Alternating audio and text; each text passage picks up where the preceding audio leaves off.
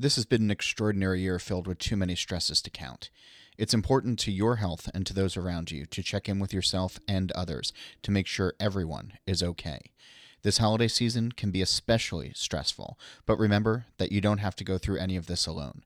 There are folks who support you and want to see you okay so that we all come out on the other side of this together. Don't forget that, and don't be afraid to speak up if you need a hand.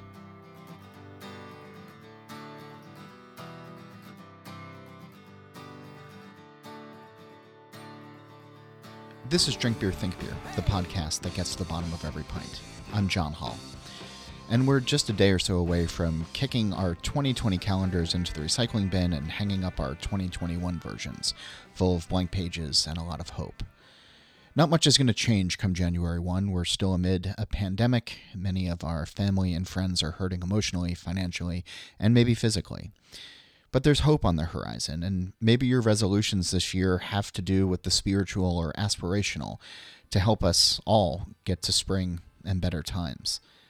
I've been thinking a lot about pints, and specifically what I missed as I spent time at home this year away from normal beer-related things. And I've really missed draft beer. I've missed settling into favorite tables or stools at familiar bars, scanning a list and ordering something new and exciting or flavorful or just reliable. And over the course of this year, I've talked with a lot of brewery owners and brewers about how COVID-19 has impacted them and changed the brewing industry. But today, I wanted to talk about bars and what the pandemic has meant to them. As I got to writing this introduction, there's this article in the Wall Street Journal that chronicled the plight of bars and restaurants across the country amid restrictions and shutdowns. And there's one quote in particular that stuck out to me. It's from Aaron Gregory Smith. He's the executive director of the United States Bartenders Guild. And he said, quote, "This is the worst crisis to hit the industry since Prohibition." Like you, I miss travel and I miss going to bars that feel familiar, even if I only visit once or twice a year or every few years. A good feeling and a well-appointed bar is an extension of the publican. And today on the show, I'm honored to be joined by three of the very best in the country. Polly Watts of the Avenue Pub in New Orleans, Michael Roper of Hop Leaf in Chicago, and Chris Black of Falling Rock Tap House in Denver. All three are thoughtful, passionate, and knowledgeable, and each have been kicked while down this year, but are doing their best to stick it out. We spoke shortly before Christmas, with Chris in Denver, Michael in Chicago, and Polly in London, where she's visiting her daughter. And I had some questions in mind before we started, but quickly realized that since all three were friends and had a lot on their minds, so I just hit record and let them at it. This is a longer show than usual, but I hope you find it as interesting and as engaging as I did listening to these three. Polly starts off by talking about being overseas and the current state of her bar. Here's their conversation.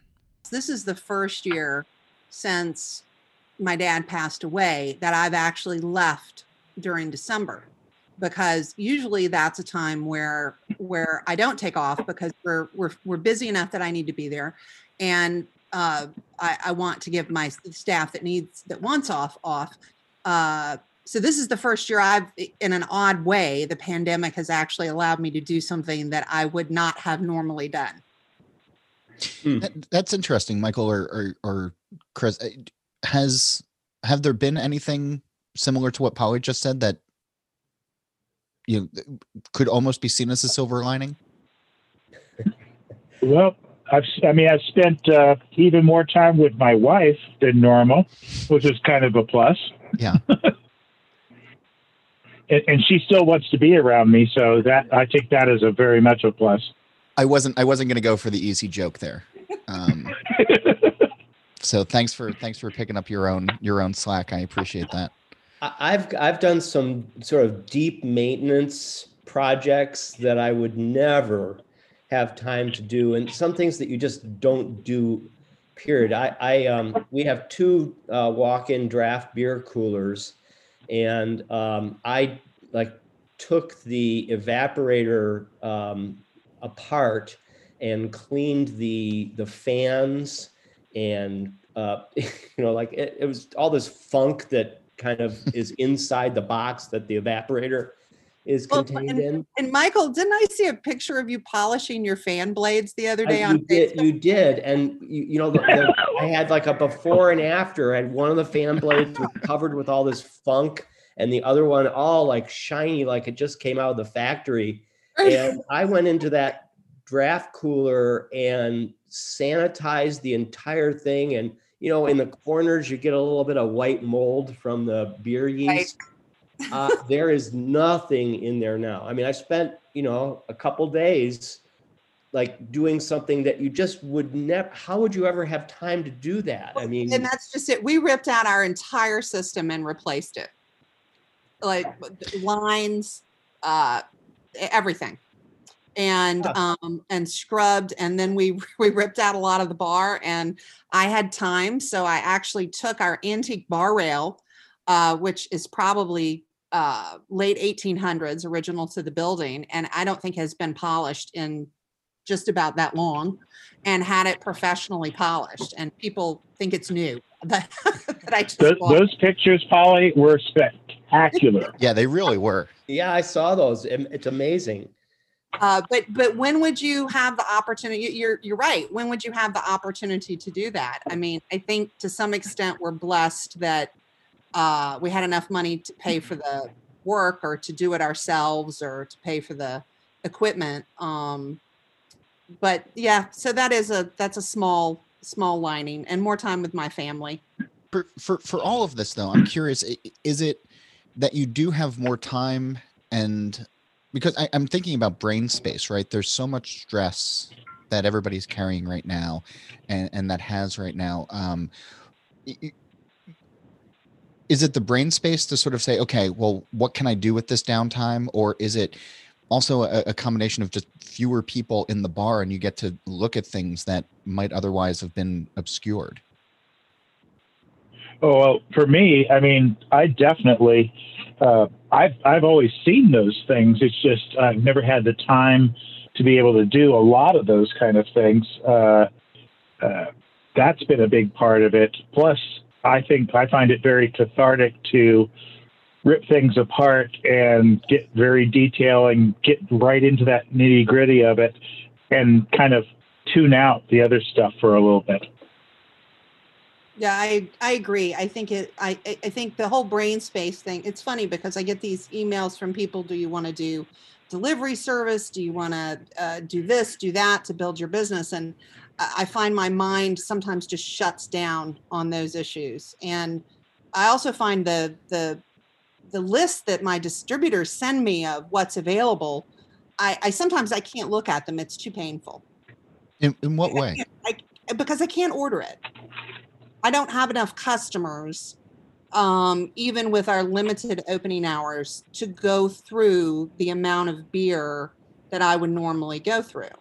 So I can't order, obviously, the way that I used to. I mean, we used to flow through, 35, 40 taps, and we never kept anything on over a week and a half, 2 weeks. As far as one keg goes for freshness, I'm down to between 5 and 7 or 8. And sometimes I'm stressed that I might not sell those within what I consider a good freshness window. So when I get these emails with this, fabulous offering, or this new saison, or I'm sort of yearning for an English bitter because I'm in London right now and all the pubs are closed. So I can't go to a pub here. That's actually very cruel. That's like the end of that Twilight Zone episode where the man is left alone with all of his books and his glasses break. You're so close to right. It's exactly like that. Yeah, that's the perfect thing. Because before I came, do y'all know Jaime Jurado? Yeah. Okay. Oh, yeah. Right. Jaime sent me this fabulous list of his friends in the brewing community here, and he was going to set Naomi and I up with, this pub and that pub, and then of course everything shut down, and they don't even allow curbside here. I mean, a stay-at-home order is truly you stay. The only place you can go is to the grocery or the pharmacy. There's no curbside shopping. There's nothing, and so of course we can't do any of that. So we're in a hotel, and we just checked in this afternoon to a new hotel, and we're very lucky to get it. and I need to check their list to see if maybe they have a Timothy Taylor on the menu. I think I'm going to get one. It's almost something you should call about in advance. Listen, I was lucky to get a hotel. They have Yeah. eight. They have 8 available rooms in this hotel. 8. Oh, wow. And it's the Dorchester, which is a very storied London hotel. Oh, yeah. And they currently have 4 rooms rented. You have to be, you have to have a reason to be here. In our case, the reason was Naomi's flat was tiny and her radiator wasn't working. so That makes sense. Yeah, yes. I had pre-ordered 4 barrels of Firestone Walker DBA, and unfortunately, they arrived just before I closed. Closed the And- first time or closed recently? Second time, so we closed Okay. on November 7th. I managed to sell through one of them, and then like I felt bad because this is a time sensitive, low alcohol beer, and it was super, super fresh because they don't usually send it to the Chicago market, so they brought it in just for me. And I felt really bad. I brought in this beer and it was wonderful, and then what am I going to do with it? We're completely closed. What I did again, which is what I did in March, is that I appealed on social media to my customers who have kegerators, and I sold 22 barrels of beer, mostly half barrels, and I sold them at $10 over cost. And That was very clever. And I wish that I had done that early on with some, because we had to throw away a lot that didn't survive the wait. I wish I had thought of that. We did that with. I was surprised at how many of my customers have kegerators that can accommodate half barrels, and Right. I sold some pretty expensive stuff. And not all of it was time sensitive. I made sure that I got rid of the Pilsners and lagers and IPAs, but I also sold a 13.5 barrel of St. Bernardus App 12 to somebody to drink at home. That's a lot of really strong beer to drink at home. But I mean, I know early on people were really sort of compensating and going into their cellars. I that is a lot for a single household. Yes, well, and the thing, the reason that I didn't really try to make any money on it is the most important thing was just to move this stuff out and make the customers happy. The $10 a keg I charged was so I had an employee come in and he dragged the stuff out of the basement up the stairs, so he got $10 a barrel to bring them up the stairs because I wasn't going to do that. Michael, am I remembering correctly that in the early days of the COVID sort of impacting life, that you were also selling draft beer at pretty low prices as well, and people were coming in with all sorts of different containers to fill up off of your taps? Yeah, we were a lot less prepared in March. I had 88 full kegs of beer in my cooler and 66 tapped kegs. And we did a growler sale, and we made some money on it, but it was mostly about getting the beer out, at least making our money back, and providing a few of our staffers an opportunity to make some money. The people who came and bought the growlers tipped extraordinarily generously, and our staff that worked those events did very, very well, which probably helped them out for weeks and weeks to come. So all that beer that we had in March, we sold it all. And we also sold on a pre-order, prepay basis. So they just had to come and pick it up. We sold 4,000 bottles of beer from our bottled, stash. And, in March and April, that really helped us out. This time around, I didn't have nearly as much. I was very cautious about buying, and I really didn't have much in the way of bottled product. I'm not worried about it. And I had a lot less draft that I was worrying about because we were very cautious, and the breweries had less draft beer to sell us. They're terrified to put anything in a keg right now. Yeah. Chris, 2 days before we recorded this, and this will go up about a week later, you're doing something similar now with Falling Rock Tap House, and you're opening up your cellar and your book and trying to get some bottles into the hands of people to keep the coffers a little bit full. Can you sort of like walk through what that process in your own mind was like to get to that point? Yeah, I mean, we've been thinking about it. I mean, after reading, seeing Michael's posts about it earlier in the spring, my assistant Beth and I have been kind of getting things ready for it because, I mean, it's a lot of different bottles and it's a lot of crawling down into the, sub-basement, and which is only about maybe 5'6" tall. So some people might not have a hard time down there, but me at 6'2", it is kind of an awkward position to be in.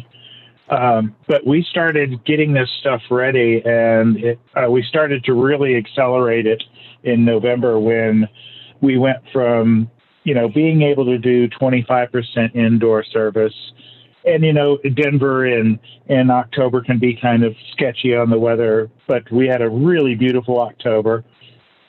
And so all of our doors were open and we'd had the air going, and we started to really think about, hey, we really need to access this money that we've stuck away years and years and years ago, some of it up to 23 years ago. And we started trying to figure out how to incorporate that on our website so that it could be a pre-order, prepay, so people just have to swing by and get it.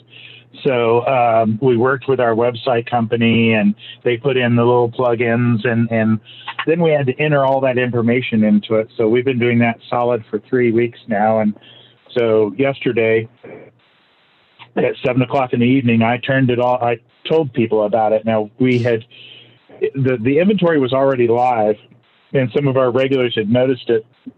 So they had already ordered, about $1,400 worth of beer over the previous week, just kind of as they were looking at our food offerings every weekend. And so I put out the post last night, and within 3 hours had somewhere around 5,000 views. And we had about 40 orders. As of this morning, we have 79 orders. And for a reasonable chunk of change. Yeah, I mean, my wife was, she saw some of the things that were going out, like all the Thomas Hardys, and she dearly loves those. And I go, yeah, pretty much all the Thomas Hardys are gone now, because I had them going back to 94. Wow. And the prices on them were actually, they were pretty much what I had marked things down to. Couple of years ago, I had cut my margins on a lot of my bottled product because it just wasn't moving. I mean, for years and years, I could put 20 or 30 cases down there, and 20 or 30 cases would come out of the cellar every year. But about 5-6 years ago, man, that just came to a screeching halt. Me too. That's interesting that you say that, because I thought that was just our experience, but it clearly wasn't, because that's what happened to us as well. I'd say Tom. 35% of my sales were bottled beer, and we carried over 400 different beers in bottles. And I've been cutting back and kind of culling the herd for a while because the sales haven't been great. But when we closed in March, we had about 260 brands still in our stock. And I think that, when this all ends, I'm never going to carry that many beers and bottles again. I was going to ask, yeah. Neither will I. I'm going to go. Neither will I. I have gone through my list and figured out about 110 beers that I want to carry in bottles. And that's it. Yeah. Yeah, Now, I had very similar numbers. yeah. We had similar numbers as well, and I haven't been collecting as long as you two have, but to so in September of last year, I placed a giant order for Driefonteinen, and it was some very special beers that had not been into the United States before, and it was supposed to come in, and we were supposed to have the equivalent of Swansea Day sometime in the spring. It was supposed to come in right after Mardi Gras. So the beer arrived, I want to say, in the States in April, but because of the pandemic, it couldn't be shipped. But we got it during the full shutdown, during the stay-at-home, and it was $10,000 worth of Driefonteinen. Oh, jeez. I think everybody who's on this call and everybody who's listening, their heart just stopped for a half a second there. Yes. Yeah.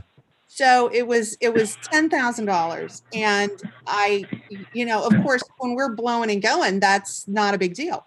But when we're literally shut down and we don't know when we're going to be allowed to reopen, and the distributor calls me, says your Driefonteinen is here, and I said, what's the total? Because I knew it was going to be around that, and he said that, and he said, when can we deliver it? And I said, tomorrow. And so that is, curiously enough, my EIDL loan had just come through, and I took $10,000 out of my EIDL to write a check for that. I'm not quite sure what EIDL is. I'm sorry. Economic Injury Disaster Loan. Oh, okay. Sorry. EIDL. I'm sorry. Right. EIDL. I was thinking like American singing competitions. I apologize.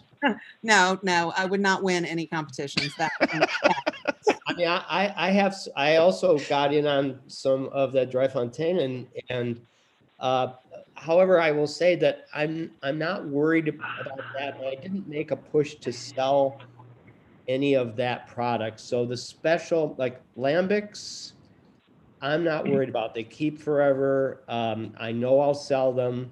Oh, me too. It's just writing a check for that in the middle. Very hard to write a check for it when you're closed.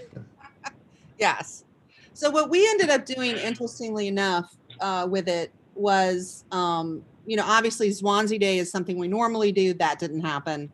I sold through my Swansea stash with Jean's approval to pay our health insurance for our staff in August, including some very special bottles of Soleil de Menu.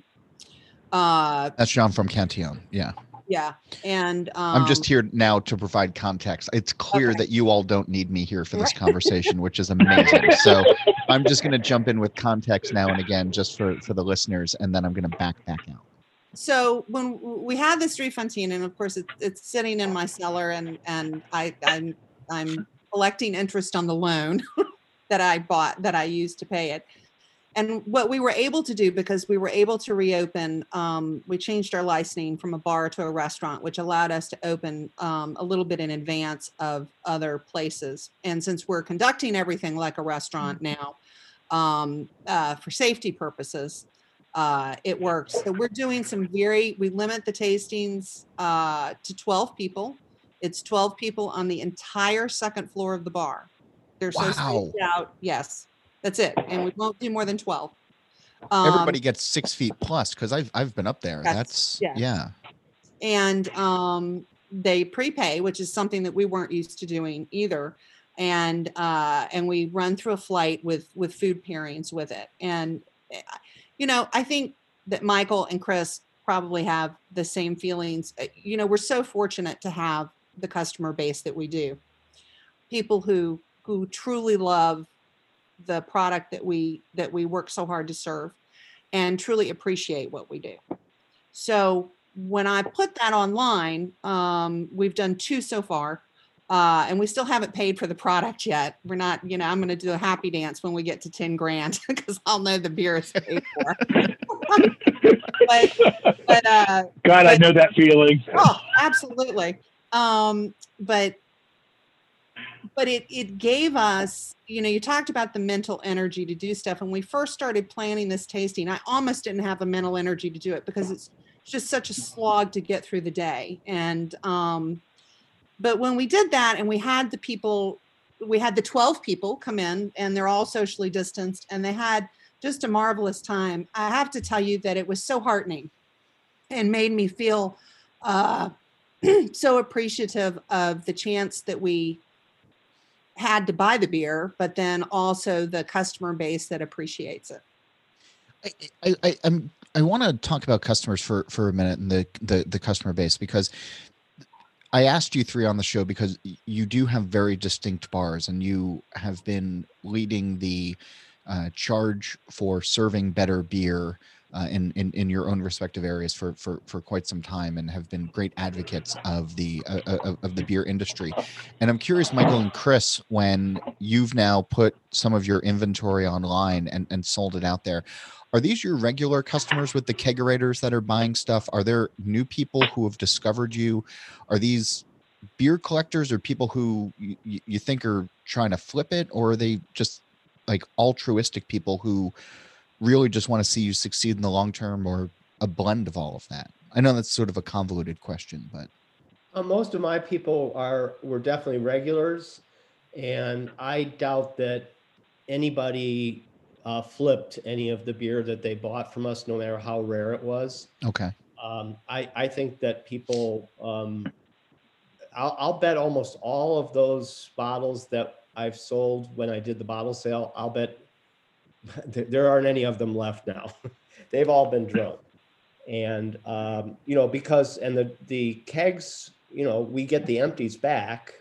We charge a deposit on them. And so, I have had a chance to be in contact with all those people again when they brought the empties back and got their deposit. And, I always ask them, how'd you like it and everything? They say, oh my God, I loved it. We had a great, it was a great experience having this beer that we would never have on draft in our homes. But almost all of them said, but we can't wait to come back to Hopleaf and drink these beers here. Yeah. One of a real example of how generous and loyal our customers have been is that we have sold several gift cards, Hopleaf gift cards, for $1,000. Now, somebody's they're investing $1,000 into a place that, at this point, there's no guarantee that we'll be there for them to use that. I mean, there's a very good chance they never intend to use it. Right. Yeah.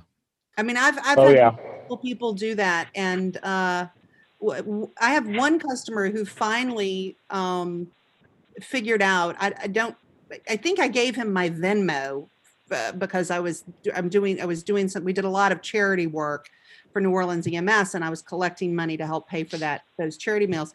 And I gave him my Venmo because he wanted to donate to that cause. And he regularly Venmos me money.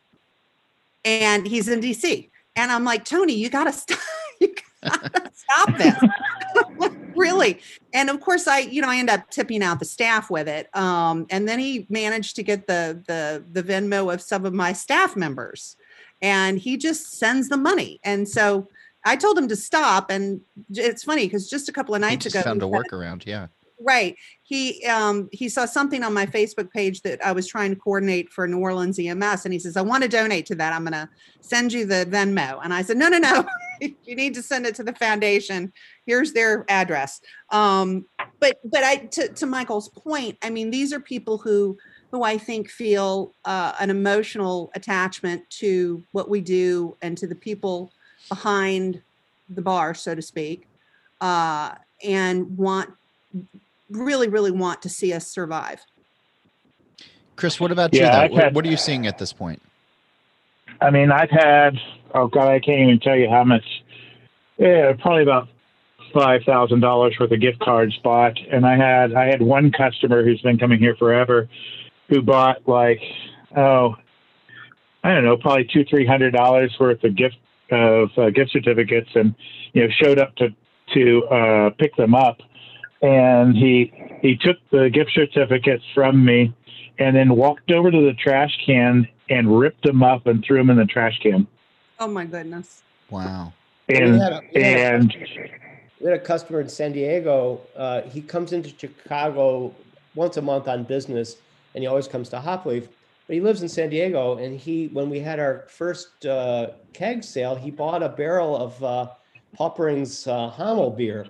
And I said, well, you're in San Diego. How am I going to get this keg to San Diego? He goes, don't just sell it again. Wow. Yeah. I mean, our big week is Great American Beer Festival. And I mean, it's, 10% of our annual sales in 6 days. And, everybody comes here. And, I just, the thought of not having something was just really, really, weighing on, our staff and everybody. From like a happiness standpoint, right?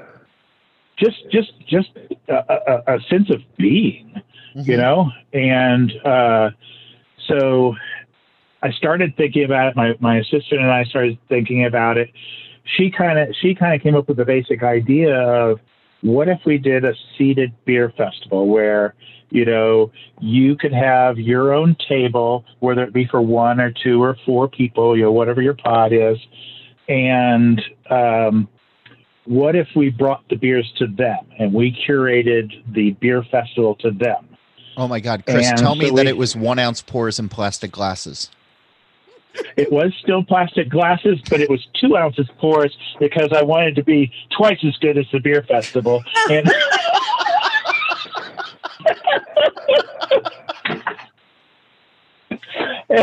so many farts, so many pretzel necklaces. Oh God. But the biggest problem was, as we were moving in towards September and we didn't know what the rules were going to be about, it just, 2 or 3 weeks in advance. And so we had to kind of keep things under wraps. I talked with quite a few breweries. We lined up what beers we were going to do. I pulled out a lot of stuff from my keg cellar where there's far too much beer in there. And so we decided we would have 30 2-ounce pours, and it would be done as 6 flights of 5 beers. And, we had a nice little placemat with the little circles and the numbers on it so everybody could keep everything straight. And we would do it that way. And, but, then it becomes the logistics of how do I then get those beers all in the correct order where everybody knows which beer it is because they're all going to look alike. And so I had to make a bunch of sample paddles because I don't really have any money. So I made 220 sample paddles out of $90 a sheet plywood. Wow. And I think between Beth and myself, we spent about 100 hours on it. That's but impressive. They're spectacular. That's so cool. And I spent probably 5 minutes explaining how this would work to my staff. And they were like, it was like 100% buy-in in 5 minutes. And they were so pumped up about it. On the Friday, we did 4 sessions so that between 2 sessions, we could get rid of a 5-gallon keg of beer, like come pretty close to it if we sold out the event. And on our Friday session, we had 92 people, I think it was, spread out between outside, inside, and downstairs. So, and the feedback from the customers was unbelievable because all these people, we actually had people fly in for it.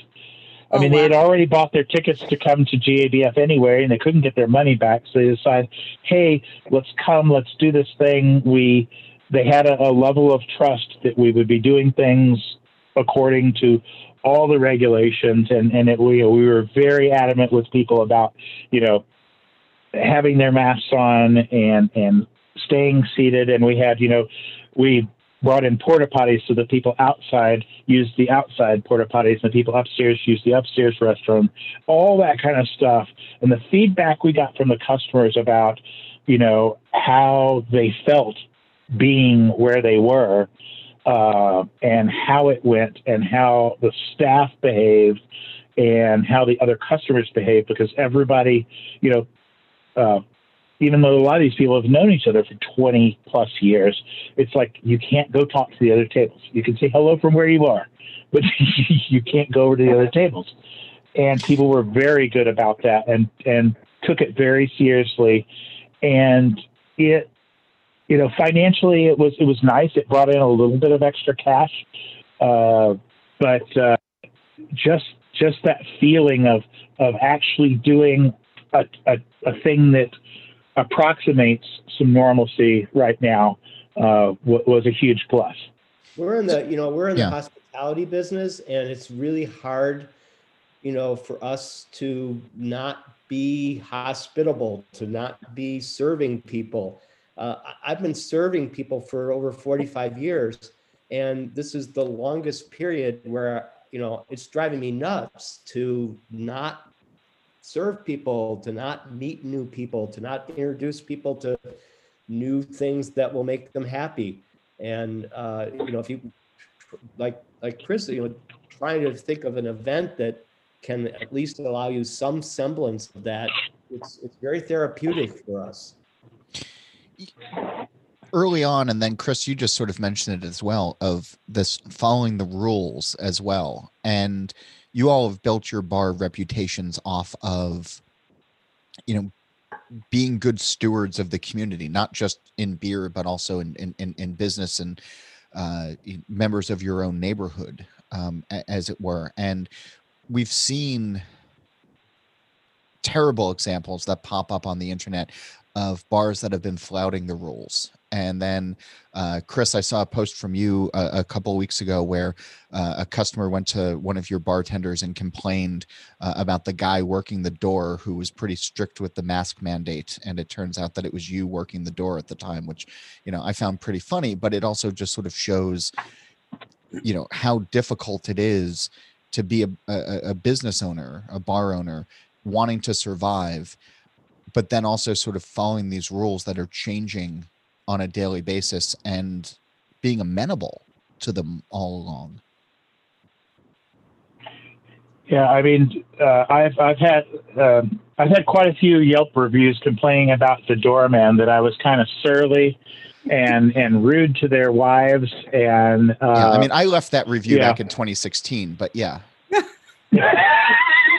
I mean, and of course it's me, because I've been the doorman for this entire time. So I am the lifeguard, basically, sitting there watching everybody, reminding people to put their mask on before you stand up and before you start walking across the floor to the bathroom.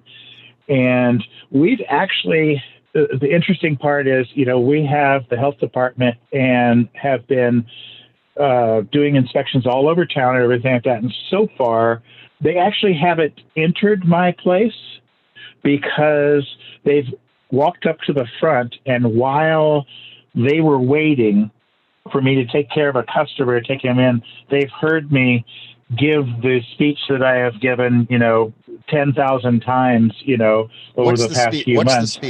What's the speech? Oh, I'm not going to go through it. It's just so I haven't had to do it in 3 weeks, so I've tried to block it out of my mind. But basically, just telling people, hey, this is how you have to do things. You have to wear your mask, and where the bathroom is, and how to get to it, all this kind of stuff. And the health department people, I see them with their clipboards, just sitting there checking boxes, looking at me, giving me a big thumbs up, and walking off. Because I tell the people every single time, and then when they don't do it, I'm like, we told you this at the beginning. Polly, in your city though, where the whole motto is "Let the good times roll." Yeah. How hard is it to abide by this? Well, so first of all, I'm a rule follower, which is kind of funny, being a bar owner and being a rule follower. But so I follow the rules, but I think what you're hearing out of Chris and Michael, as well as I, is that we in many cases go beyond what we're required. We do what we think is safe. And I would say it's funny listening to Michael talk and Chris talk too. one of the sort of painful things about COVID is dreading certain customers that you used to love, knowing that they're going to come in the door and not be able to behave themselves, and you're going to be in the position where you have to fuss at them to get them to put their mask back on, and that has been one of the more painful things. Not the random person, because we still get tourists that truly have no clue what's going on. And very early on, we stopped giving out masks. I mean, I think I gave out masks for the first week, and after that I didn't, because it's expensive. No, that's not why. I didn't, because if you were so clueless that you were walking into a place without your own mask, then you were exactly the kind of person that's not going to follow the rules once you're inside. Love it. And I didn't. Yeah. Amen. And I didn't want my staff to have to fight that. So if now, it's one thing if somebody, I mean, we actually do have masks if somebody's breaks, we give them one. But a lot of bars were handing them out early on, and we found that the customer that doesn't walk in with one is the customer that is not gonna. It's funny because there's some people that will do exactly what they need to do to get to the table, and then once they get to the table, it's all gone. And of course, you're in this situation where you feel like you have to ask somebody to leave. Thankfully, those incidents are becoming less and less and less. So many more people are with the program now. More people are with the program now than they used to be, that we're not having that issue the way we used to. And we've also, I don't know if you know this, John, but I think Chris and Michael know, we invested a massive amount of money redoing our HVAC system to a filtering process that helps kill all the bacteria. So we've spent an enormous amount of money to keep our staff safe and our customer base safe. And we want customers that appreciate that. And for the most part, they do. I have to say, we had so few incidents of people not cooperating. It's almost not even worth mentioning them. And the ones that we had trouble with were not our regulars. And who they tended to be was people from other counties or municipalities, or from across the border in Indiana or across the border in Wisconsin, who are living in a place where there are no rules. Right. And, this is the problem we have across the country, is that the virus doesn't respect borders, but we in Chicago are very close to Indiana and very close to Wisconsin, who have much less regulations. And then even within the state of Illinois, there are counties and municipalities who are allowing bars and restaurants to be open as if COVID-19 doesn't exist. And now, Michael, the government, I mean, Chicago has completely shut down all indoor dining now where you are. Illinois there's no indoor dining in Illinois right now. Oh, that's the entire state. That's not just Chicago. State, except that, in less than an hour, I can be in Indiana or Wisconsin, and the rules are completely different there. Are you seeing that people are getting in their car, going out for a Friday night meal by leaving the state borders and then coming back? Absolutely. That's a nightmare. And that's why, because we never had one message for the entire nation, we never made it, we never tried to make being careful a patriotic thing. Instead, we used it as COVID-19 as a way to further divide us. Yeah. And, so people come in, the few people that we had trouble with would say, well, I just drove in from Oak Brook, or I just drove in from, Hammond, Indiana, and we can do, all the bars are open there. Why aren't yours? Or I can sit at a bar stool next to somebody there, but I can't do it here. And, I said, absolutely, you can't do it here. People within our community, within our neighborhood, and within Chicago, people are overwhelmingly obeying the suggestions of health professionals. But unfortunately, not that far away, there is some place where people can walk into a bar and sit at a bar stool in a crowded room where hardly anybody's wearing masks. And some people find that, that should be the way it is. I want to thank you for reminding me that Hammond, Indiana exists.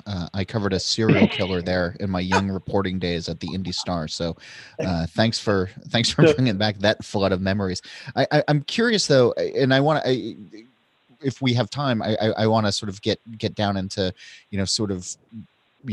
patriotism and going forward. But I'm curious and Michael, I know your doors are closed right now, but I haven't been in a bar since March, and I haven't, been to any of the places that I want to go because I'm trying to be safe, and we're trying to support local as best we can in our household.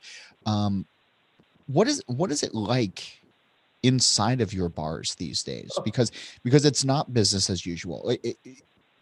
You have all created these wonderful ecosystems that are very much driven by your personality, driven by your ethos, driven by the areas that you're in, all under the umbrella of great beer. What is it like in December or November before your shutdown, Michael, versus what it was like in this time last year? I mean, early on in March when we were closed, I took some photographs of the inside of our place at night with nobody in there, and I put it on our website and put it on social media. And it's like, God, this place is so beautiful, and it's so sad I'm there every day. I spend 6 to 8 hours at Hopleaf every single day, even though we're closed. If I have to be working on my computer, if I have to, I got to do some cleanup projects, and just to keep an eye on the physical plant, I need to be there. Yeah. And it's so quiet. It's so, there's no laughing people. There's no sounds of, clinking glasses and laughing. And, it's all those things. It's actually otherworldly, how different it is. And, I built this great environment, for people to have a good time in, and there's no people, and it's bizarre. And I started working in bars in 1972, and so this is a very big change for me personally, and it goes beyond the fact that people aren't coming to my bar. I'm a bar customer. I like going to other people's bars too. I like going out to eat. I like going to see live music. I'm not doing any of that stuff myself either. It's killing me on both ends. I can't be a customer, and I can't be a server. Chris or Polly? Yeah. I would say that's is. Yeah. Go ahead. Chris. Well, no, go ahead, Chris. No. Go ahead, Polly. Everybody is so polite here. Polly and then Chris. I would say that it's very similar for us. A big part of our clientele base prior to the pandemic was service industry. We were kind of the bar, one of the many bars, but specifically a big bar for restaurants and bartenders and other parts of the city, hospitality, to come and gather in, because at the time we were open 24 hours. And so they got off, they got out of the kitchen at 11:30 or 12. They could come in and have a few drinks before they went out, before they went home. And then we were customers of those bars. I mean, as you all know, bar employees tend to be really good fine dining customers as well. I mean, we really enjoyed what our city had to offer. We have an 11 o'clock curfew in New Orleans for alcohol sales now. So that means that 11 o'clock, nobody can sell alcohol. So even the people who are working, that we would normally get after work, they can't come in. They can't go anywhere else either. They just have to go home. Oh, Because at 11 o'clock, everybody has to close. Now you talk about bizarre for New Orleans. The idea that everybody would cease selling alcohol. I can't even wrap my head around that. No, even the idea of a last call for me was very, very strange. That just didn't exist. And the only reason, it's funny, and I think I've told this story a number of times. When we went to Europe a couple of years ago, when we took our staff to Europe, we had to have locks installed on the doors because we were 24 hours. We never closed. We didn't need locks. So this time around, when the shutdown came, Eileen and I, my GM, look at each other and go, "Oh my God, where are the keys to the locks?" And the last time we used them was when we all went to Sweden. And we couldn't find them. We had to have the locks rekeyed in order to shut down. Right. I mean, we have hurricane shutters that we normally close for hurricanes, and that's easy. But we didn't actually have, we couldn't find the keys to the door because it had been 2 or 3 years since we'd had to lock anything. It's kind of amazing. Yeah. Chris, what's it like inside of your place these days? It's pretty quiet. During the initial shutdown in March, we boarded up the windows, and that was massively depressing because you'd be inside and you couldn't see the daylight. And so when we were allowed to reopen in June, we took down the boards, and that was a good feeling. But, in the middle of summer, we started having some problems with some other bad actors in the neighborhood, and some of those people have made it very much on the internet. And one of them's notorious is like the worst episode of Bar Rescue because he got into a fist fight with the host. And there were like lines of hundreds of people outside of this pool hall with hundreds of people inside when you were allowed a maximum of 50. Oh my God. And so the state, it was worse than anything you could ever think of. It was horrible.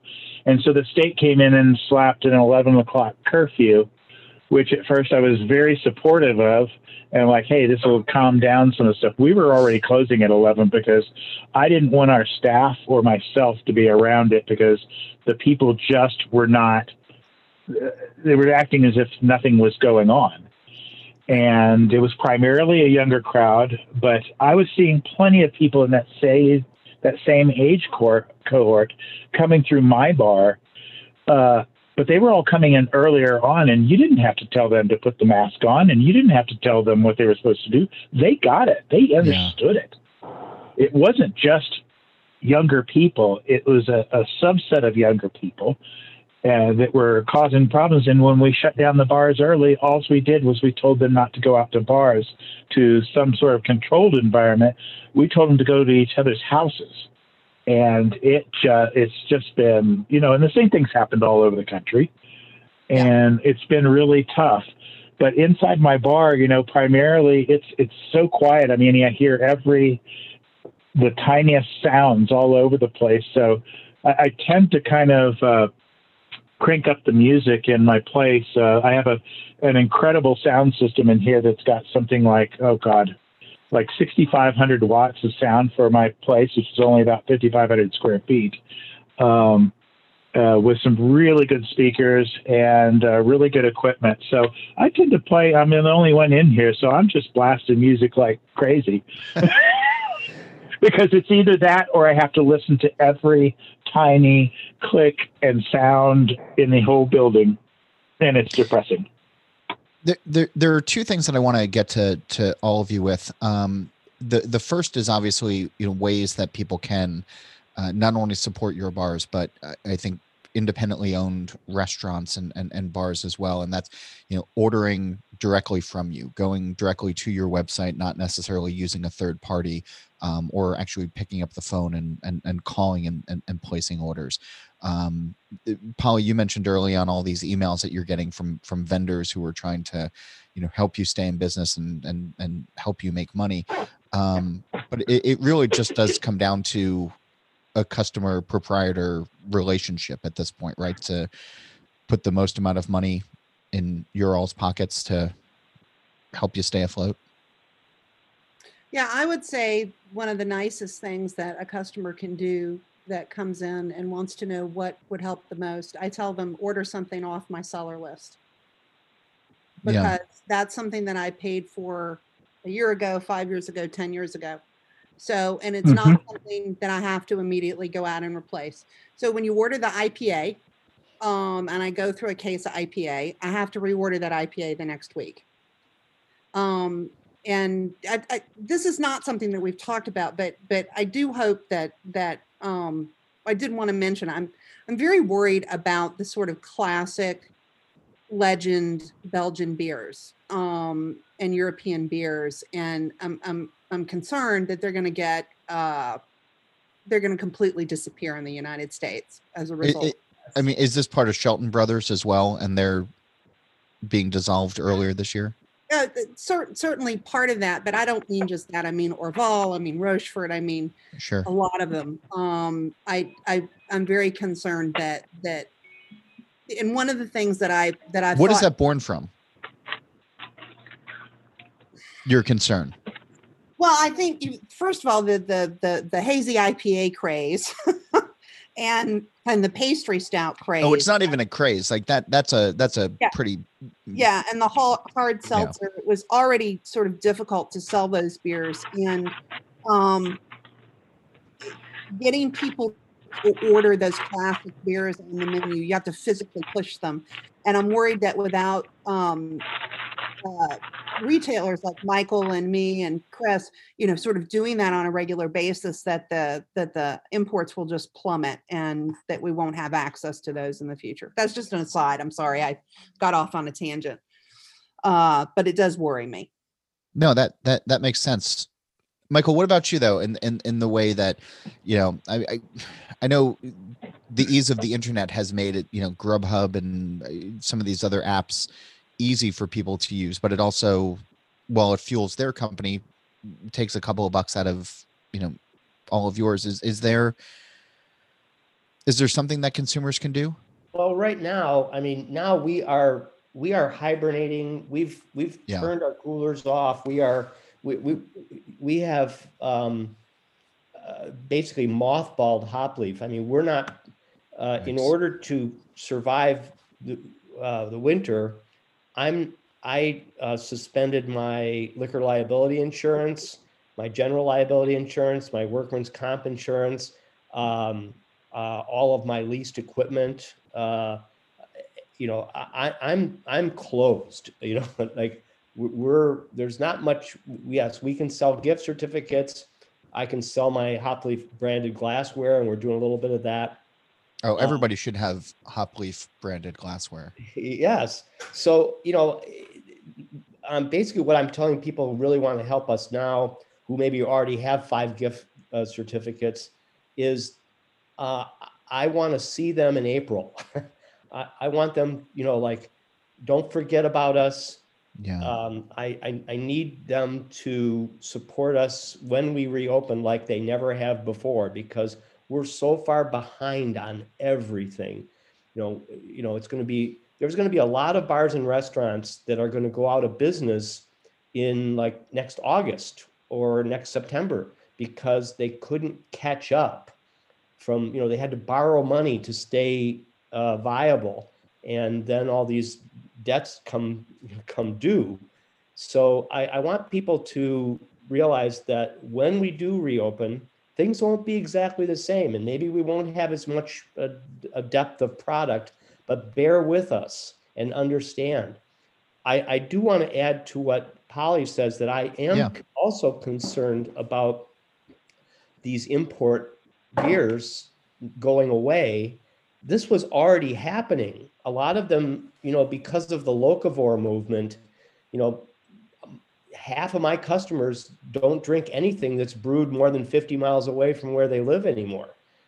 And that makes it really hard to sell, Pop Rings Hammelbier and Saison DuPont and Rochefort. And we really don't want those beers to go away. So, we're going to have to work twice as hard to keep them coming when the pandemic is over. Fortunately, some of these breweries are still selling their beer in retail stores, but it's never going to be the same as it was selling them, in our pubs. Well, I mean, from a drinker's perspective, it's just a different experience. There's something nice about going to a bar and ordering something, like those beers that you've mentioned, both of you, and having them in a shared experience with people as opposed to sitting at my basement bar and doing it by myself. Chris, what about you though? How can people best help? Like Polly said, our vintage list is up on there, and that's a bank account that we, loaded up years ago, and it's not product that I have to replace immediately. Coming on a regular basis, we've been doing. One of our bartenders is a phenomenal cook and makes seriously the best barbecue in the state of Colorado, which admittedly is not the highest hurdle. I'm coming from Texas originally. Yeah. I mean, there's like two places in the state that I consider to be acceptable. And then my bartender, Foosh, and he's been making barbecue for our anniversary party for, 15 years. So he's been coming up with specials for Saturdays, and that's been nice because it allows him to earn some money, and it gives an excuse for people to come here. And most of it is they're coming by to pick up and leave because we're only allowed outdoor dining right now. And Denver in December, is not really patio season so much most of the time. At least I'm not in Chicago, so I've got that going for me. But we've had some nice 60-degree days, so we've had a few people sit on the patio, but people are coming by, and they're also ordering some crowlers of beer to go, so I can keep turning over some beers. I still have way too many beers on draft, and next week there's about a whole bunch going to go away because they're just timed out, and we've been working really hard on keeping our lists as small as we can.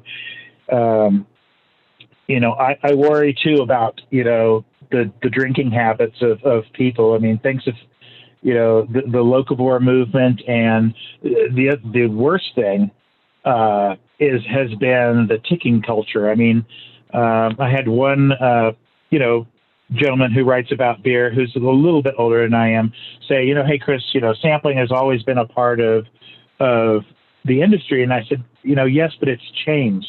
Because it used to be you were trying all these beers because you were looking for, beers that if you saw them again on tap or in a bottle, that was something that you knew that you liked and you could have again.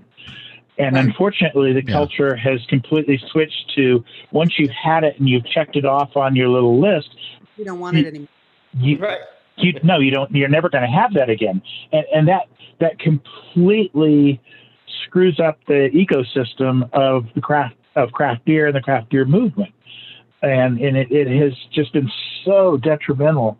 And fortunately, we have our regulars that we're all in their 30s and 40s and 50s when we opened up 23 years ago, and of course now that makes them in a much more vulnerable population, so they tend not to go out as much right now, especially during COVID. And so that's one negative for us. But those people are ordering those beers and coming by and taking them to go. And that's been, really heartening.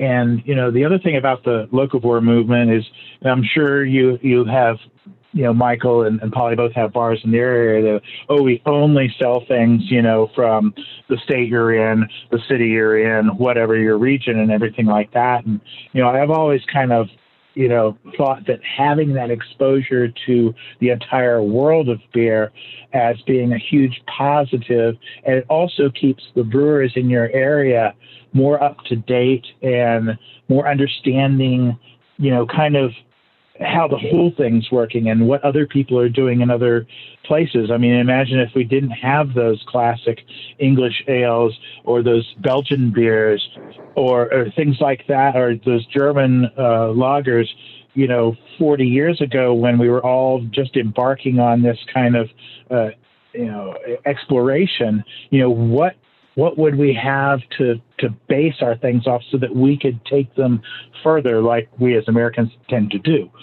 And, I've always likened, just exclusively having things from only your own area kind of, sorry, it's a little indelicate, but, it's kind of a circle jerk. And it kind of, leave it to the guy from Texas through Colorado. Yeah.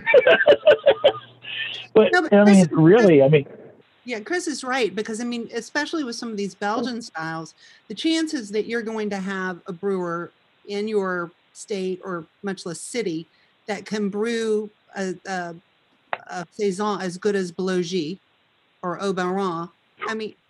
Do they exist in the United States? Yes, but they're not in every city. Yeah. Oh, absolutely. You all have opened up about 90 different paths of conversation, of which I'm realizing our time is growing short together. Right now, the big question, I think, is stimulus for a lot of Americans and people who are worried about what the next couple of weeks bring. Often left out of these conversations is the hospitality industry at this point. Is there some sort of relief that can actually help, do you think? And if so, where should it be coming from?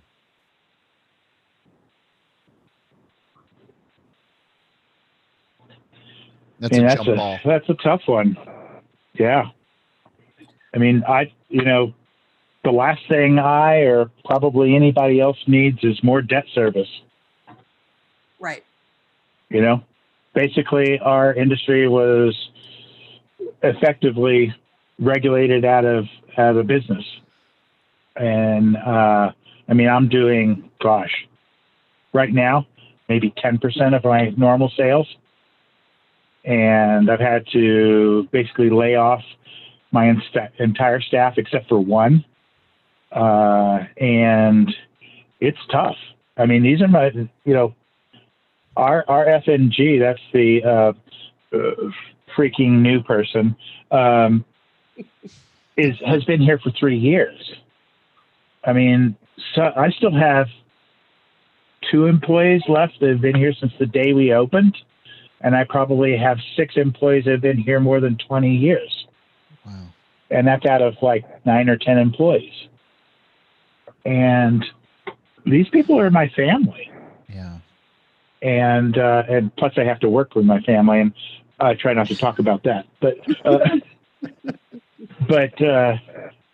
it's, I don't know. I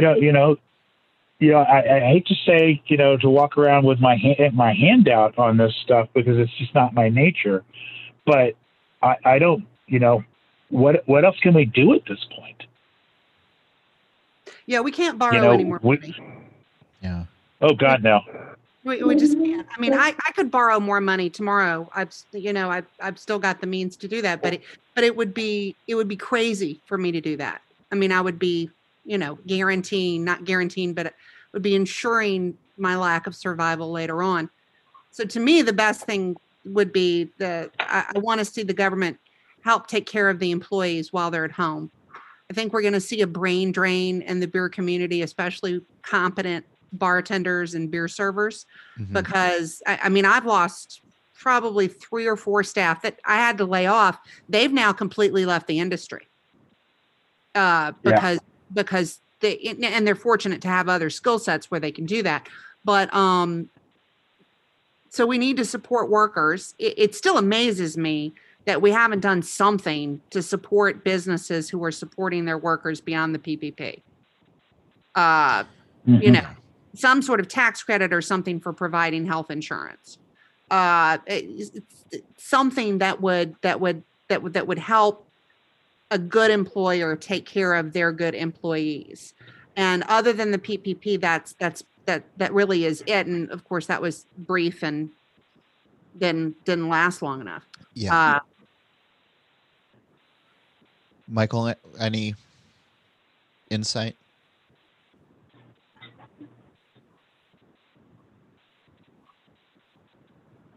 Okay. Yep. I feel. Oh, hang on a second. Michael, is that you? Yes, it is. My internet went dead. Oh goodness! Here we were having a great conversation, and I threw a question to you, just sort of asking about, if in the stimulus world right now, and we're talking about some stimulus coming out to, everyday Americans and trying to keep things afloat. Is there anything that could help at this point? Well, it's been mostly my full-time job these days, like trying to, besides like renegotiating our mortgage and renegotiating our construction loan and talking to all my, vendors and everything about, suspending or lowering my monthly payments. But I have, been applying for every single thing that the government has been, throwing our way. It's not enough. The number one thing that the government could do to help us really is to we need relief from our fixed costs. And if you're a renter, you need to be able to suspend your rent payments. And obviously the landlord can't not get money either. So maybe you offer, make every mortgage in the country and every business loan in the country, pretend that 2020 doesn't exist, and you take that 20-year mortgage and you make it a 21-year mortgage, and you just add a year with a gap year of payments, because that would be so helpful to all of us small businesses who can't pay our debt service. Yeah. I mean, we just can't when we're not taking in any money. And that way, by adding a year to every mortgage and every loan, the bank gets all their money. They just have to wait another year for it. And we get to stay in business, and they get to keep a customer. And this is something that the banks aren't going to do this on their own. The Fed has to tell them this is what you have to do. Really quick to go around the table, because I'm mindful of everybody's time at this point.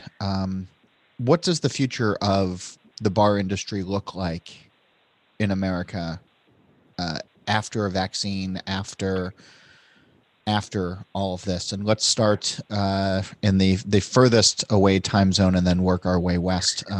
Polly, what does the future of America's bars look like?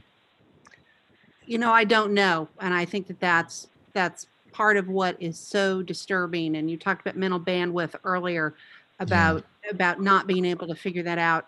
One thing I've always been very good at is trends, and saying, okay, this is what's going to happen, and this is the way the industry is moving. And do I like that? Do I want to do something different? How do I bring us forward in that environment? I don't know what the bar scene looks like. I am deeply concerned that it is not going to exist in the way that I think certain places will still exist. I think Michael, I think Chris, I think I will still exist, but I think we're going to lose the bar scene in general in the United States, because a lot of these people are just not going to be able, they're not going to have the staying power in the bank accounts to continue to operate. And we're going to lose staff as well. I think that trend was already on the march, in the sense that we have, the locavore and drink at the local breweries. So the bars that did a lot of business with draft beer, I think we're sort of fighting for business anyway. And that's going to continue. And I think it's going to be compounded by the fact that bars, it's going to be a while before we're a safe atmosphere in the way that we used to be. Michael, what about you? I agree that I don't really know either. I've been in the business, like I said, since the early 70s, and I always felt that that there were certain things that were certain about our business, and that's all up in the air now. We have no idea, and that's very frustrating. I also feel that habits have changed. We had customers that this was part of their daily life. They got off the train, and between the L stop and their house was Hopleaf. Well, What if they don't have to go into the office anymore? That's going to change their daily habits. We also, we've seen an absolute collapse of storefront retail, and people used to stop in for a beer and a sandwich after they went shopping, or the people who worked at the shoe store down the street, they would come in on their lunch break or after work. Well, when the shoe store closes, when all the stores are closing, habits are changing, and we were part of those habits.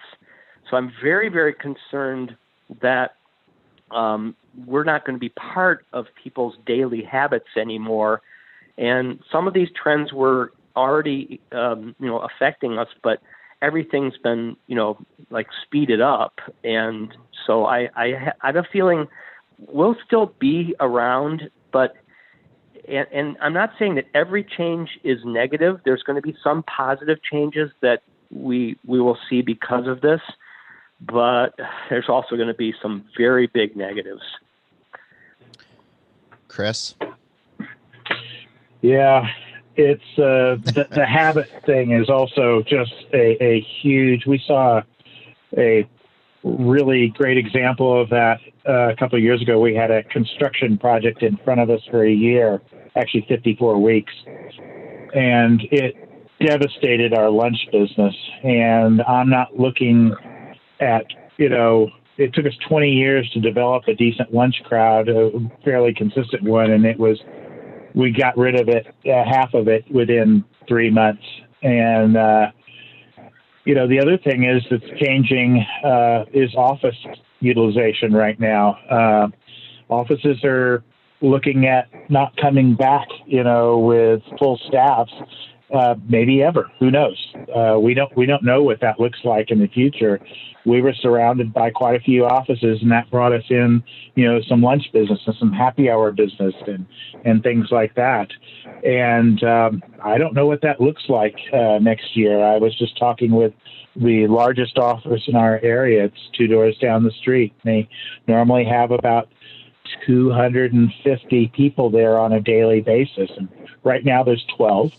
Nice. And they're not expecting. Right now, they're not expecting to have people coming into the office more than once a week, if that, until the end of April right now. And even after that, and for about a year afterwards, right now, their plan is that in the future, you'll only come in 1 day a week, and they'll kind of rotate through that. And that's mainly to pick up some of the mail and because they're a company that does public-private kind of company that does mortgages for middle and lower income people, and they're that's 50 to 100 lunches a week for us, and and there's no offices going to be in our neighborhood anymore, and it's a very different landscape, which is as a differentiating it from what's been going on in the last decade, which is in most places doubling the number of liquor licenses. I know that Michael's experienced that. I know we definitely have here. And, we've been very fortunate here in Colorado and especially Denver. We've been one of the fastest growing major markets in the United States for the last decade, but we've only added like 30% of people, and Chicago's actually lost people with that same thing happening. It's things are shifting around a lot, and then when you pull in the competition from the tap rooms that has, where the tap rooms have just become bars Yeah, we instead didn't even of get into that. But tasting yeah, rooms. yeah. Yeah. There's a lot of pressure on businesses like all of ours here. It's something I've been talking with a lot of some of the other people around the country about, and it's really challenging. Chris, do you see a lot of? Do you have business from like conventions and things like that? Business travel? Or the baseball stadium down the street. Yeah. Yeah, the baseball was a devastating loss for us. Not trying to say they should have had crowds in the baseball stadium, but that was a huge loss because that's 81 games and times people coming here on the way to the baseball game because we're half a block from home plate, and even on top of that, the people that work at the stadium, who work for the Rockies organization, who have to go eat lunch, every day. And we would get quite a few people from that. And, just that whole ecosystem was really challenged this year. I think we're going to see, we definitely do a lot of business from, Chicago is a big convention city. And if there's 50,000 radiologists in town or 50,000 veterinarians at McCormick Place, even though we're not that close to them, we will see 100 of those people come in for a beer at Hop Leaf. And I don't think the convention business is ever coming back. Yeah. I just think that's gone. Yeah. It's a huge issue. It's going to be challenging. Yeah, Polly, you are there in New Orleans. You have a huge convention center. Yeah. So we have 300, our population in Orleans Parish or City of New Orleans is 391,000 people. And our 2019 visitor count was 18 million. 18 million people visited New Orleans in 2019. There's no way that 391,000 people, as loyal as they may be and as well-intentioned as they may be, can replace 18 million. And I don't see a lot of that tourism coming back anytime soon. No. I feel like we should end on a positive question, but in keeping with 2020, I think I'm going to leave it here, except to say that each of you, all of your places are national treasures. I've enjoyed spending my money there at all of your bars, and I look forward to doing it again. And on behalf of all of the drinkers who care about beer, thank you for everything. Thanks for all that you've done and the fight that you're continuing to wage. And I hope that 2021 is going to bring you some calm, some peace of mind, some good health and success again. Chris Black of the Falling Rock Tap House, Michael Roper of Hop Leaf in Chicago, and Polly Watts of the Avenue Pub in New Orleans. Thanks for being here, even though clearly you didn't need me for this conversation. I hope I can get you all three together again for another recording, and thanks for closing out the year on this show. That's Polly Watts of the Avenue Pub, Chris Black of the Falling Rock Tap House, and Michael Roper of Hop Leaf. My thanks to them for taking the time, and for all of you out there listening, I hope you'll remember to support your favorite local pub, no matter where it is. And a hearty thanks again for listening to this show.